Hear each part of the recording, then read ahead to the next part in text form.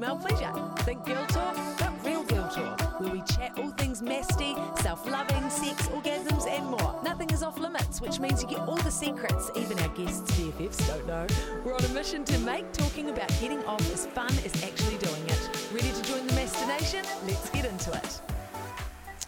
Hi, and welcome back to the Girls Get Off podcast. We are joined today by Dr. Tara. We're just about to jump on with her. Hold on, let me start that again. Hi, and welcome back to the Girls Get Off podcast. We are just about to... What do we normally say? What do we normally say? Today we're talking to Dr. Tara. Okay, all right. Welcome back to the Girls Get Off podcast.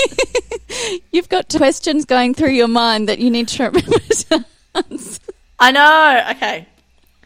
Hi, and welcome to the Girls Get Off podcast. Today, we have Dr. Tara speaking with us. She ran a huge study with over 5,000 people on predictors of sexual satisfaction. But before we jump into that, we're just going to do a bit of a recap because that was awesome. Yeah, I've never heard Viv lost for words, but this is her fourth take of the intro because she took so many goodies out of that episode.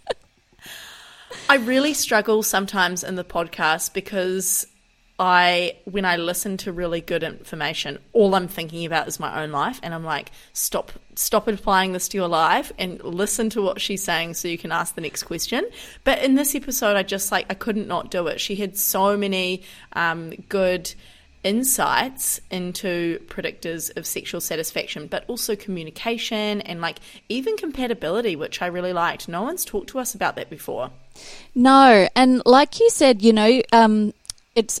it's an obvious one, right? Communication in terms of relationships is a major factor, and nearly everyone we have on touches on it.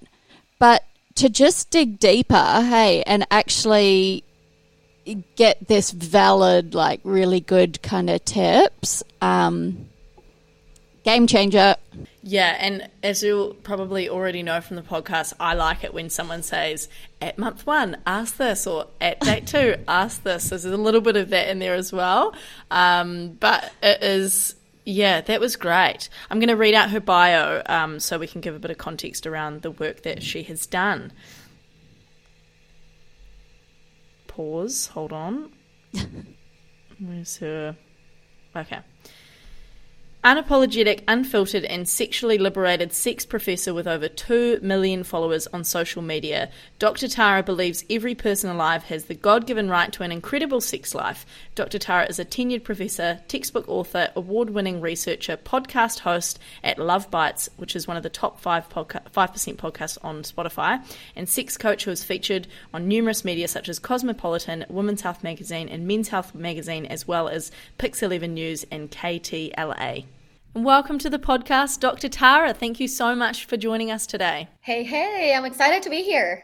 Yay. And look, we're so excited to hear all about your study and the TED Talk that you spoke about and all of your work. But from the beginning, I want to hear about how your website, it says how you went from anxious immigrant to sexually confident.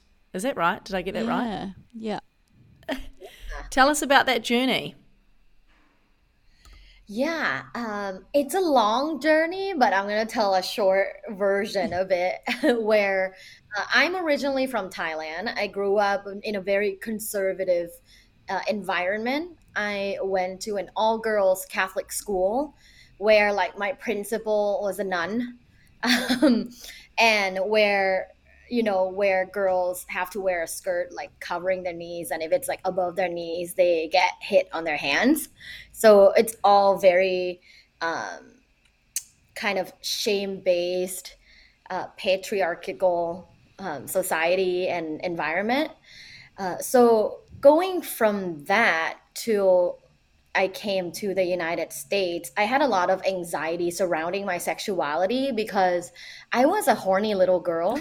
And when I was 11 or 12, in Thailand we have bidets, right? It's very common. Every house has a bidet.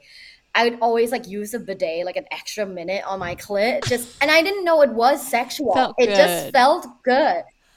Do you guys have bidets? No, I know what it is. No. I think, yeah. Yeah. I feel like it's only common in Yeah, well, Asia. Japan has some. Yeah. So Oh, Japan has some yeah. advanced ones. Ours are like handheld, so you can kind of hold on to it forever. I do remember those remember from being- Thailand, actually, and I was so confused. I was like, what are these? Okay, that makes so much I sense. think it's for clitoral stimulation, but could also be for cleaning. Ben's heading back to But I China, remember, back to Thailand.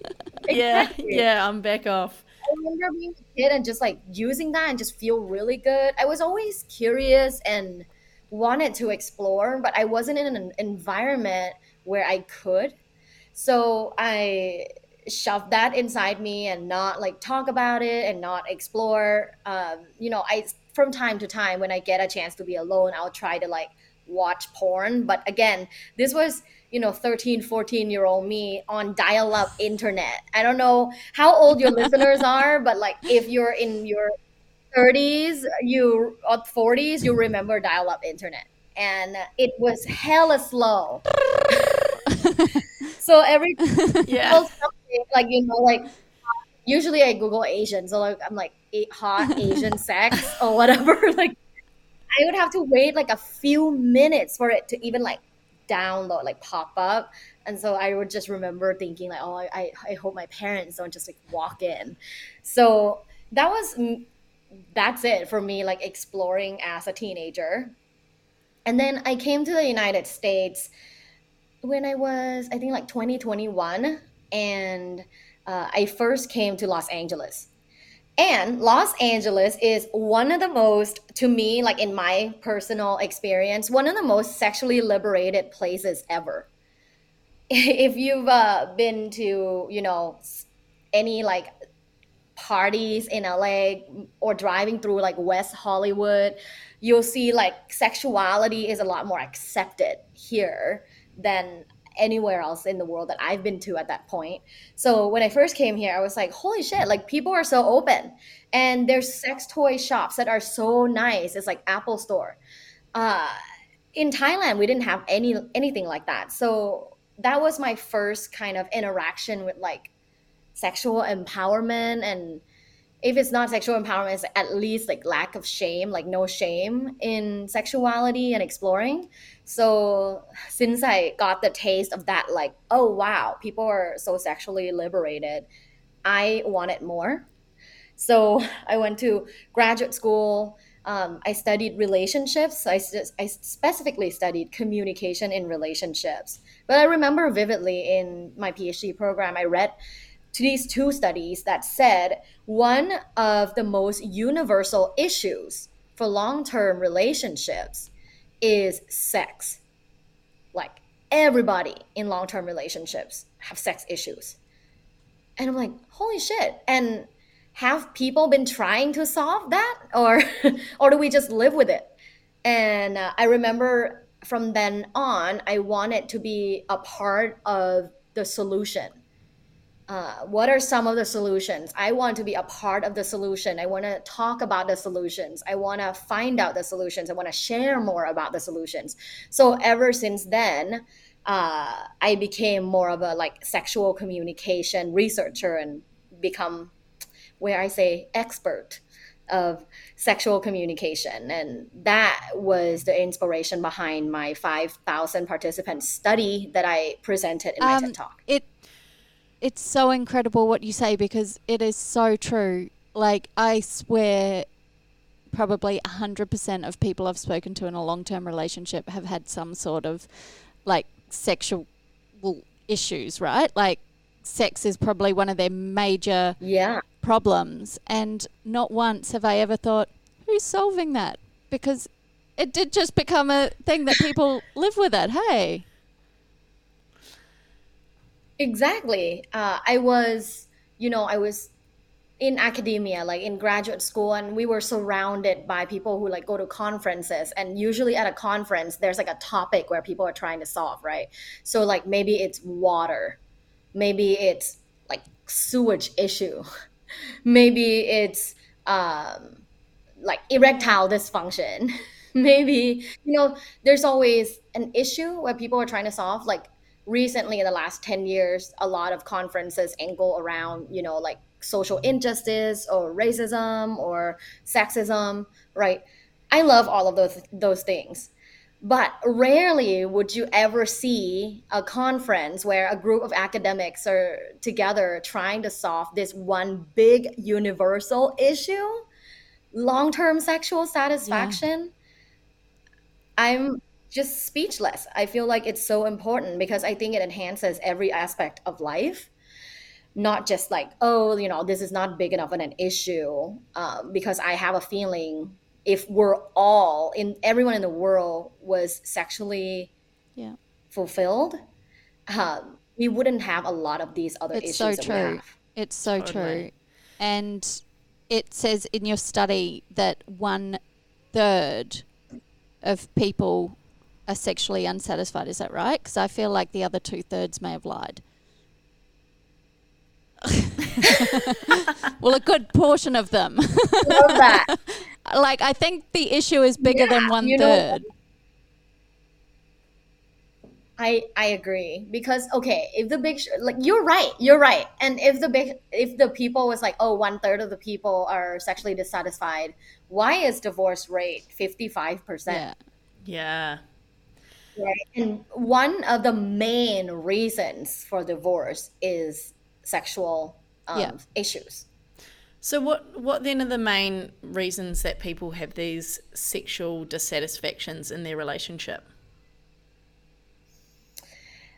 I think a lot of it stems from not knowing yourself enough, so lack of self-knowledge and poor communication. I think those are, in general, I think those are two fundamental issues.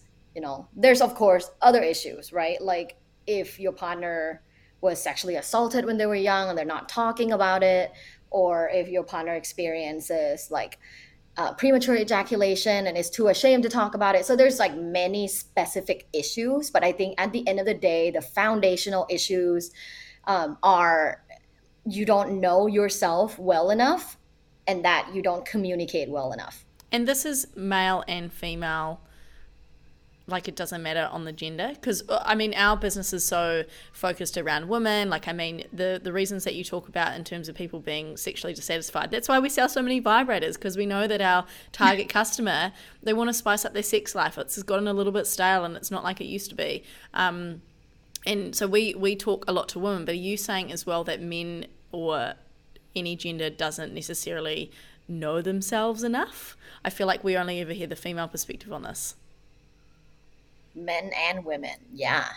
And I think men and women equally. I think most of us, unless we made the conscious effort to educate ourselves. And is that in terms of like what turns you on, what you like, or is it further than that in terms of like love languages? Like, talk to me about that. I would say it's all of the above. So let's categorize it this way. Self-knowledge when it comes to sexual self-concept, it comes from understanding your baseline. So where you're at in terms of sexual self-concept, sexual self-esteem. Are you at like super beginner because you've never explored, never read books about sex, never listened to podcasts about sex, and you just don't know anything or much about your own sexuality, your likes and dislikes, how your history affects now.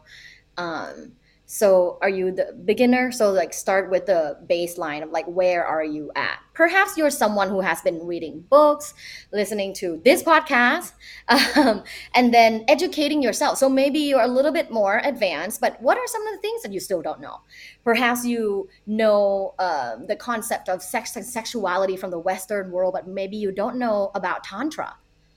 Maybe you don't know much about kink and BDSM positive concepts, right? So where are you at in your sexuality journey? It could be from, let's say, 1 to 10, right? So that's like where you start knowing and understanding yourself. And there's many different modalities when it comes to studying yourself in sex. You can, read Western oriented books, but you can also go to like somatic workshops and learn movement and pelvic floor exercises. Or you can also go to educational workshops at sex clubs. You can also try sexual meditation and naked yoga, but you can also go to sexual health medical conferences. So like there's so many different aspects when it comes to educating yourself about your sexuality and just understanding sex in general. And I would say from then on, it's, translating that into communication with your partner or partners. And that part is its own different beast, because there are people that know themselves really well, but still so anxious to communicate with their partners because it's two different skills, right? The ability to analyze and understand yourself versus externally like communicating for your goals. So that's another thing that you can train yourself is how do I talk to my partner about different topics about sex? For example, sadly, a lot of people have had experiences with sexual assault. How do you communicate how that has affected the way you feel about touch or sexual initiation, right? If you choose to not communicate, yet, denying and ignoring sex with your partner, that becomes, a whole different monster in a relationship. So that communication is really important. And that's where I talk about communication a lot, where people are like, well, I want my dick to be bigger because like that will solve everything. I'm like, no, bro, it won't. That's right? so funny. Yeah, I mean, I have, no shaming any sizes of penises, no shaming, women that want like labia reconstruction so that it looks prettier. Like, you're fine. It's your prerogative. But at the end of the day, pretty labia will not make you feel more sexually like comfortable talking about sex unless you start practicing. Yeah, 100%. And like on the,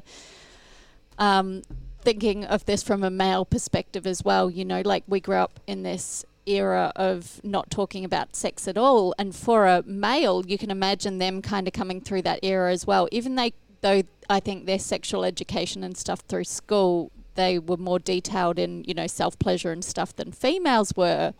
But even so, that's kind of like just end goal in mind focused. I feel like none of this like intimacy, communication, nothing like that. So yeah, unless you really start reading and educating yourself a bit, hey, it's just probably a lot of people out there with no idea. I sometimes say it sounds a little creepy, but bear with me. When it comes to sexual communication skills, we're all 5. Oh, that's so true. I love it. Yeah, because we've never been taught it. Like, we never Yeah. right. Yeah, I think from first grade till now, like you were never taught how to talk about sex, so we're all just babies. Yeah. We don't know Yeah, how. so true.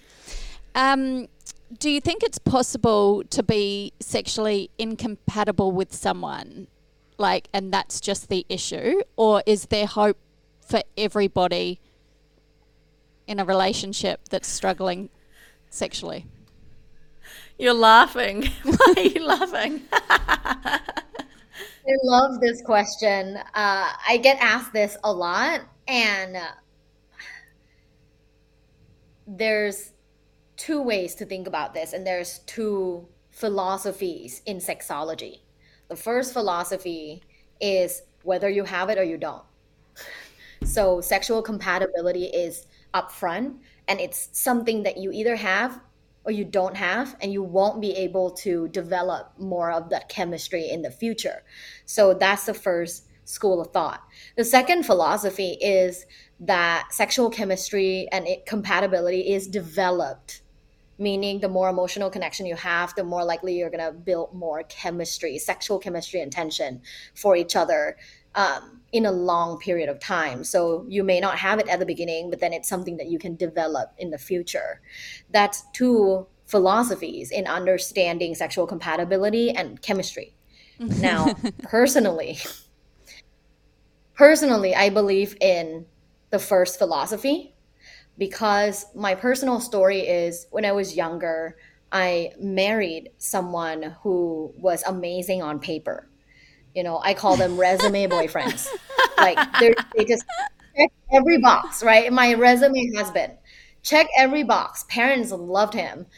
Just has everything that a girl should, like a woman should want, right? Like I met him and I'm just like, oh wow, you're husband material. We should get married. So we got married.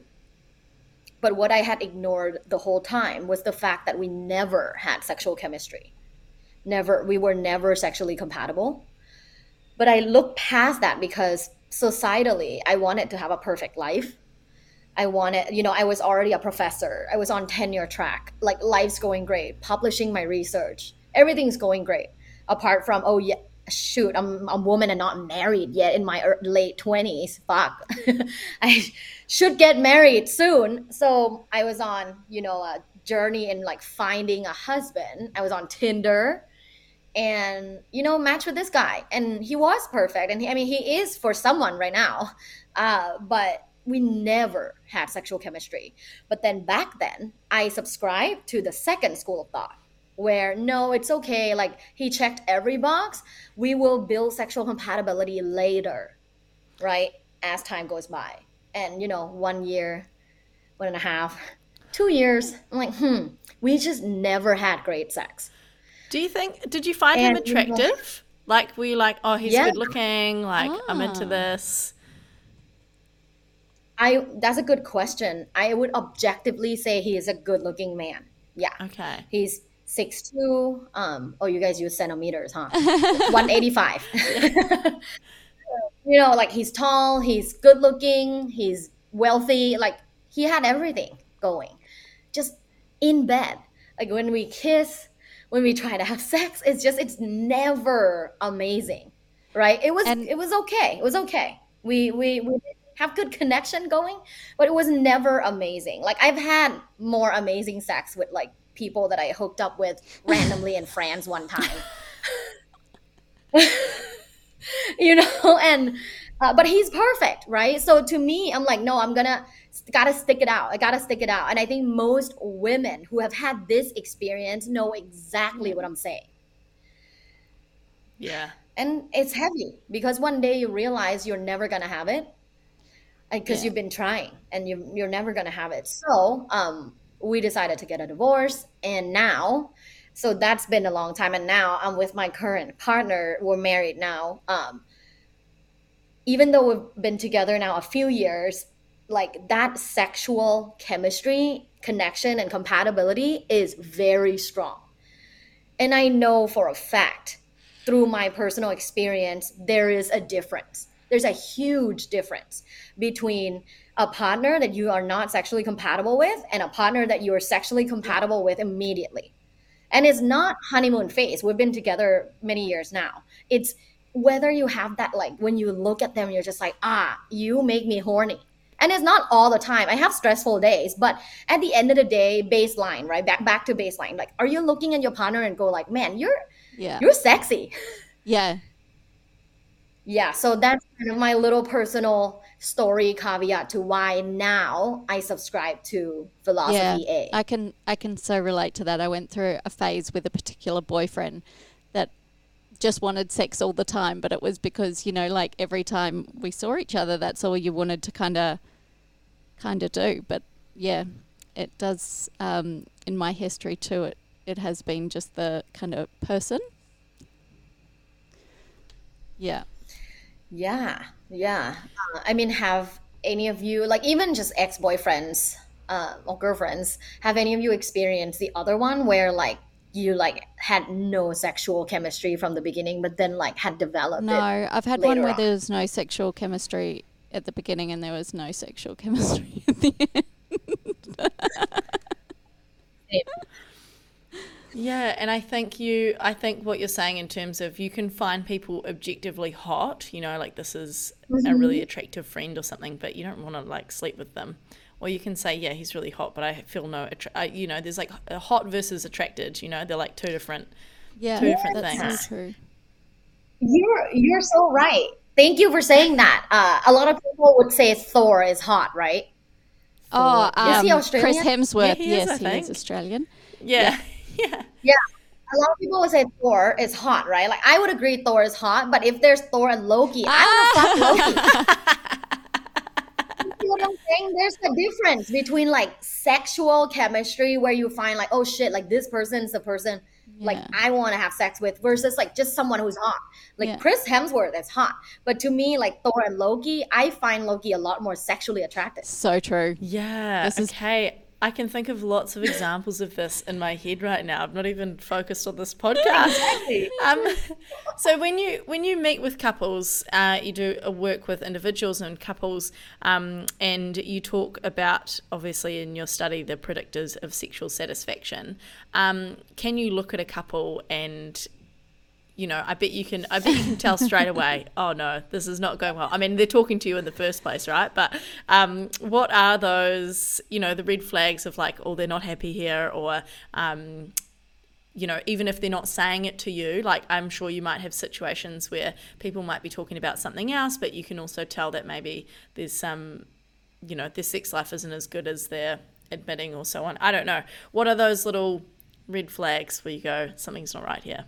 There's room for improvement. Ooh.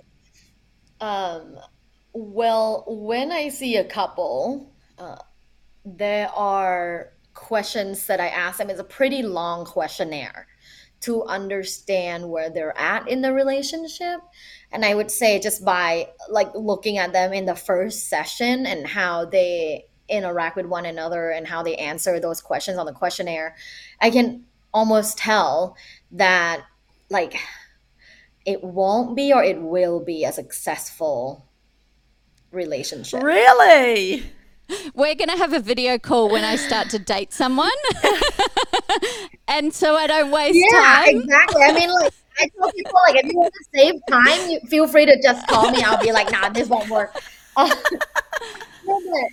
but the thing is, the context is different. The thing is, when people seek out help of a professional, like couples counseling, they are already in a vulnerable place. Uh, Sadly, right? Because people should just do couples counseling when they're not in a vulnerable place just for fun, like just to maintain the like taking vitamins. But no, they don't. People usually see couples counselor when they have like a big issue. So me observing how they talk about that issue and how they like express how they feel about each other is typically a pretty good predictor of whether or not that's going to be a successful relationship. I have a couple of clients, and of course, like I don't ever share too specifically who they are, but I have some clients that I'm counseling right now, and I just know that they have like true like love and passion for each other, but their communication is poor.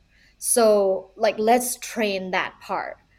But then there's also some couples where I'm like, ooh, you don't find each other attractive. Like this is I don't even know if this is possible. Like I could be training your communication, I could help you plan date nights, I could help you plan threesomes. But at the end of the day, I just don't think that you guys are have good compatibility. And typically, Yeah, I don't just just gonna say ask that. that. So, like, that's not gonna work. uh, I usually have them come up with a list of non-negotiables, and I tell them to be really honest, what their non-negotiables are, and these are like the must-have. Think of you 10 years from now. What do you see?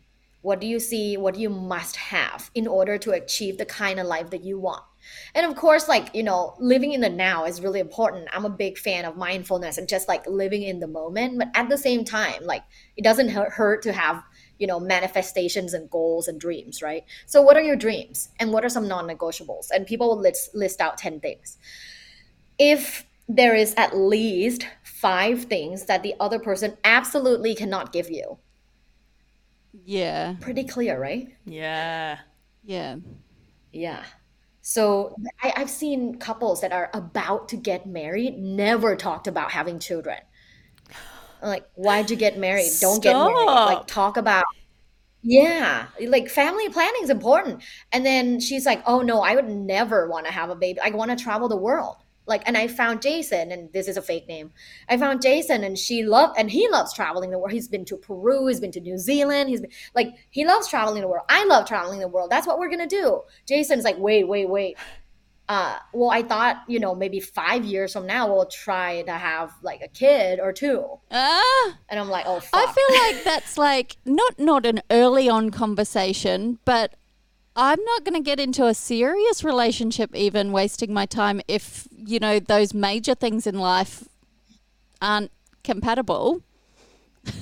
You would be surprised how many people don't have the courage to have that kind of conversation because they want to come off cool and easy and, fun. Wow. Yeah, because it would come, like, you can't not have those topics pop up in everyday life, you know what I mean? Especially if you're a couple about to get married.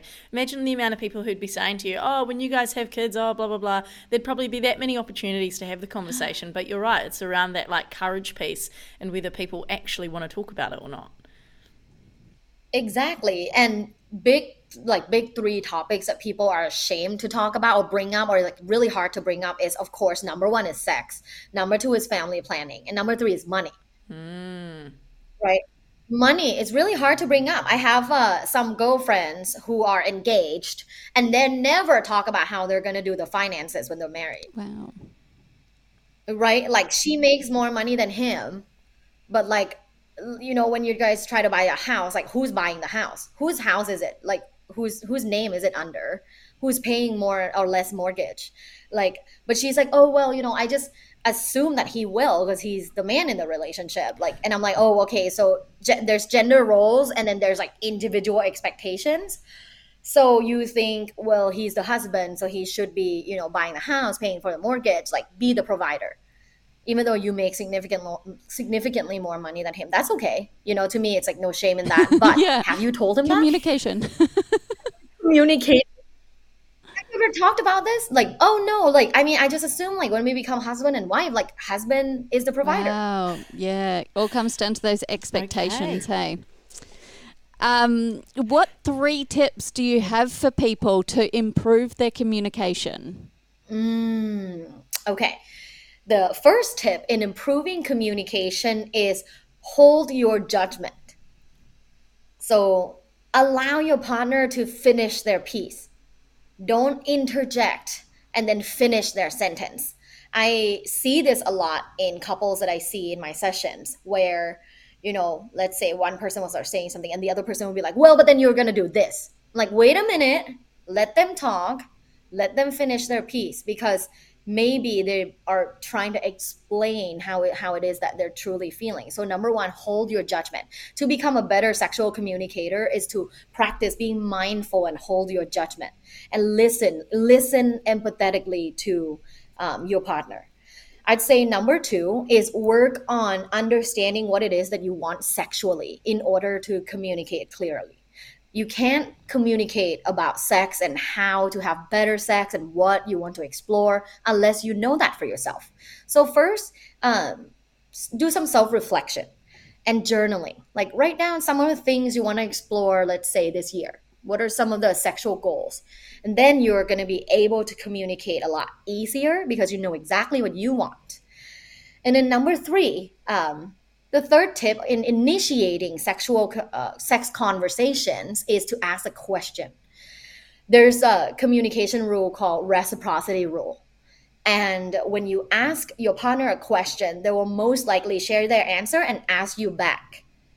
Then you'll be able to share your answers and your ideas and what you want to do. So ask them questions. So these would be Love that. I just wrote notes. And I want to talk about communication specific to sex because we've talked about how, that's important to have these conversations. What does that look like? Are you talking about sex at the dinner table, on your dates, in the bedroom? How do you start this off? And be careful what you say here, Dr. Tara, because Viv takes everything very literally and she will go on a first date on the dinner table and she will ask. Yeah. I support that. I have different tips for people at different stages in the relationship. So first, in early dating, what can you talk about and how should you talk about it? Okay. In early dating, what you can talk about is generally how important is sex to you in a long term relationship. Let's rate from 1 to 10. Let's all rate it now from 1 to 10. How important is sex to you in a long term relationship? Oh, we're 9. playing. Okay. Yeah, we're playing the game. Yeah, 8 or 9. I got to choose one, don't I? 8 I or have kids, so I'm going with 8. Okay. Because I'm like, the tiredness yeah, takes off that 1 point. I think that's valid. And even if your answer was 2, that's valid as well. But point is, you don't want to date anyone where where the discrepancy of this rating is more than 5. For example, if you rate like, sex is not that important to me, spiritual connection, emotional connection, kids, family is more important to me. So I would say like a 2 or 3. But if you're dating someone who's like, oh, to me, like sex is like top 1 or 2 priority in a long-term relationship, so I'll say like a 9 or 10, you should stop dating. So true. That's great. You should stop. Yeah, because the discrepancy is more than 5, therefore it's like not a compromise. I'm just right? I'm just Joe's laughing at me because I've just stored that question away, and God Go help home and the ask next your guy. partner. I can tell. Viv treats dates as like I'm a like, business you meeting wait. sometimes, I swear. So she'll literally go and like ask this and be like, we're incompatible. This, I want you to definitely ask them and then DM me how it works. I will. Like, I will. It's so important. I wish I was doing this before my previous marriage because we would have very different scores. Yeah. But I didn't. Yeah. Then I, went through a really significant life changes and very difficult times. So now, to me, it's like almost like I tell that story as a cautionary tale, like you should talk to your partner about sex early on in dating, and there's no shame in that because at the end of the day, you don't want to waste all the time and heartbreak through just like shit that you could have prevented. Yeah. Yeah. So that's like an important question early on in dating. And honestly, this kind of question, like, hey, just curious, from 1 to 10, how important is sex in a long-term relationship really? Like for you, of course, there's no right or wrong answer here. I think that question can be asked on like a second date. There's no right or wrong answer here. They answer a 3 and Viv's like, bye. Oh, very good. All right, I'm leaving now anyway. Bye. Exactly. But then there's no right or wrong answer because then now they're There's going to be able to find a woman that matches. Exactly. Yeah. I love They're- So that. true. Yeah. Set them So free. that would be an important question for early dating. Mm-hmm. Now, if you've been dating for a while, let's say 1 year-ish, like 1 year mark, hopefully you had asked that question already. If you haven't and you're listening, you ask that question now. Today, it has Okay. to be asked. Today, now, like text them, hey, from 1 to 10. But hopefully you had asked that question and your discrepancy is not more than 5 and you've been dating. Great. Now let's say you hit 1 year or maybe like between 1 to 2 year mark. Another conversation to have regarding sex is how are we doing sexually? From 1 to 10, how are we doing sexually and what are some of the things that I can do to help increase that number? Love that. That is so well I worded. ask this to my partner a lot. I do this like once a month where like I ask, hey, how are we doing sexually? And we trust each other a lot. So if we haven't had great sex, we will say it. So there was a time where we were super busy and I wasn't home a lot. And he said 6. And I'm like, oh shit, 6? What happened? He was like, just it seems like you didn't have that much time for me. And like when we had sex this past 2 weeks, like it was a little rushed. And I'm like, I really appreciate you told me that. It's so important that we have this kind of conversation and that I don't get offended by the fact that you said 6. Because I'm like, okay, what can you do and what can I do and what can we do to make that 6 at least an 8? And then he's like, well, I want you to relax more at night. Like you are, checking your email. So I would say like turn off our phones at 7 p.m. is great. So I'm like, okay, you know what? Fair. I agree with that. Let's do that. And then maybe we should schedule hotel sex and have like a freak night. I'm like, I'm down with that. Like maybe we'll do a Sunday, we can work 6 days a week and then take Sunday off and do that. So collaboratively, we came up with a way to increase that 6 to 8. And that was kind of the only time where I was like, that number is alarmingly low for me. But other times, if he's like 8, then I just go, is there like a little cherry on top that I can do that make it a 9? And if you ask other that, it's gold. So gold. Because when I say 8 and he's like, okay, what's the cherry on top? I'm like, go down on me more. And he's like, okay, like roger that. I can do that. This is amazing. That is probably one of the best tips I've heard come through here. But how just like great and caring, and there's so many more words for it, but just to simply ask that question and to care that, it isn't only your version of your sex life that matters, it's both of you, and love it. Love everything about it. Oh, I love so that. Good. Yeah. Like bring on a relationship for me so I can ask that question. Yes, you definitely ask the first one first. Yeah. Date number 2, Joe. Date number 2. That's the first one, and then ask the second one, and then now ask the third one. And I would say the third one can come right after the second one, a couple of months. Or if you're listening and you've been with your partner like 3 years, 5 years, 10 years, I hope that you have the kind of trust and openness and connection to ask this third question. Ready? Bracing myself. The third question is, what are some of the sexual things that you want to try in the future? Ooh, I like the addition of in the future in there. Yeah, so we don't need to do it right now, but here we have room to discuss what are some of our sexual dreams and goals. So what are some of the sexual things that you'd like to try or explore in the future? Right? This is a conversation where you're inviting like, ooh, like, I don't know, maybe I want to try a sex party. Or maybe I want to try bondage. Or maybe I want to try peeing on you. I'm asking this date 4, not year 4. This is a great question. That's what I was just thinking that too. I'm like, wouldn't you want to know that prior to year 4?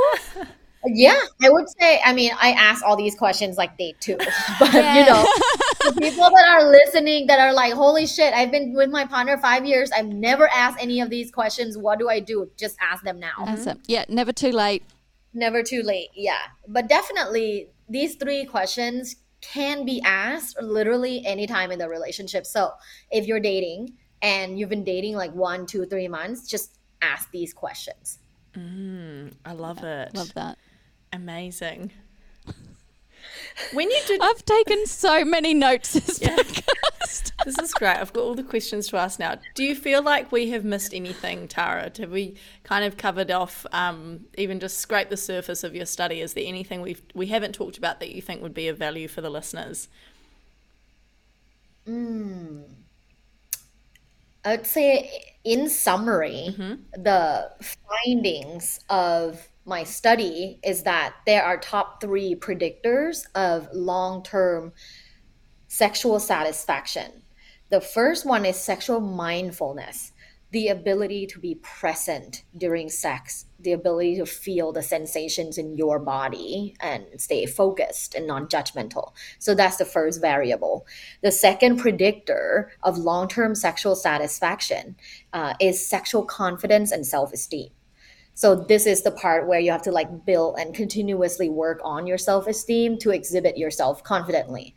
And then the third variable and the most important predictor of long-term sexual satisfaction is sexual communication.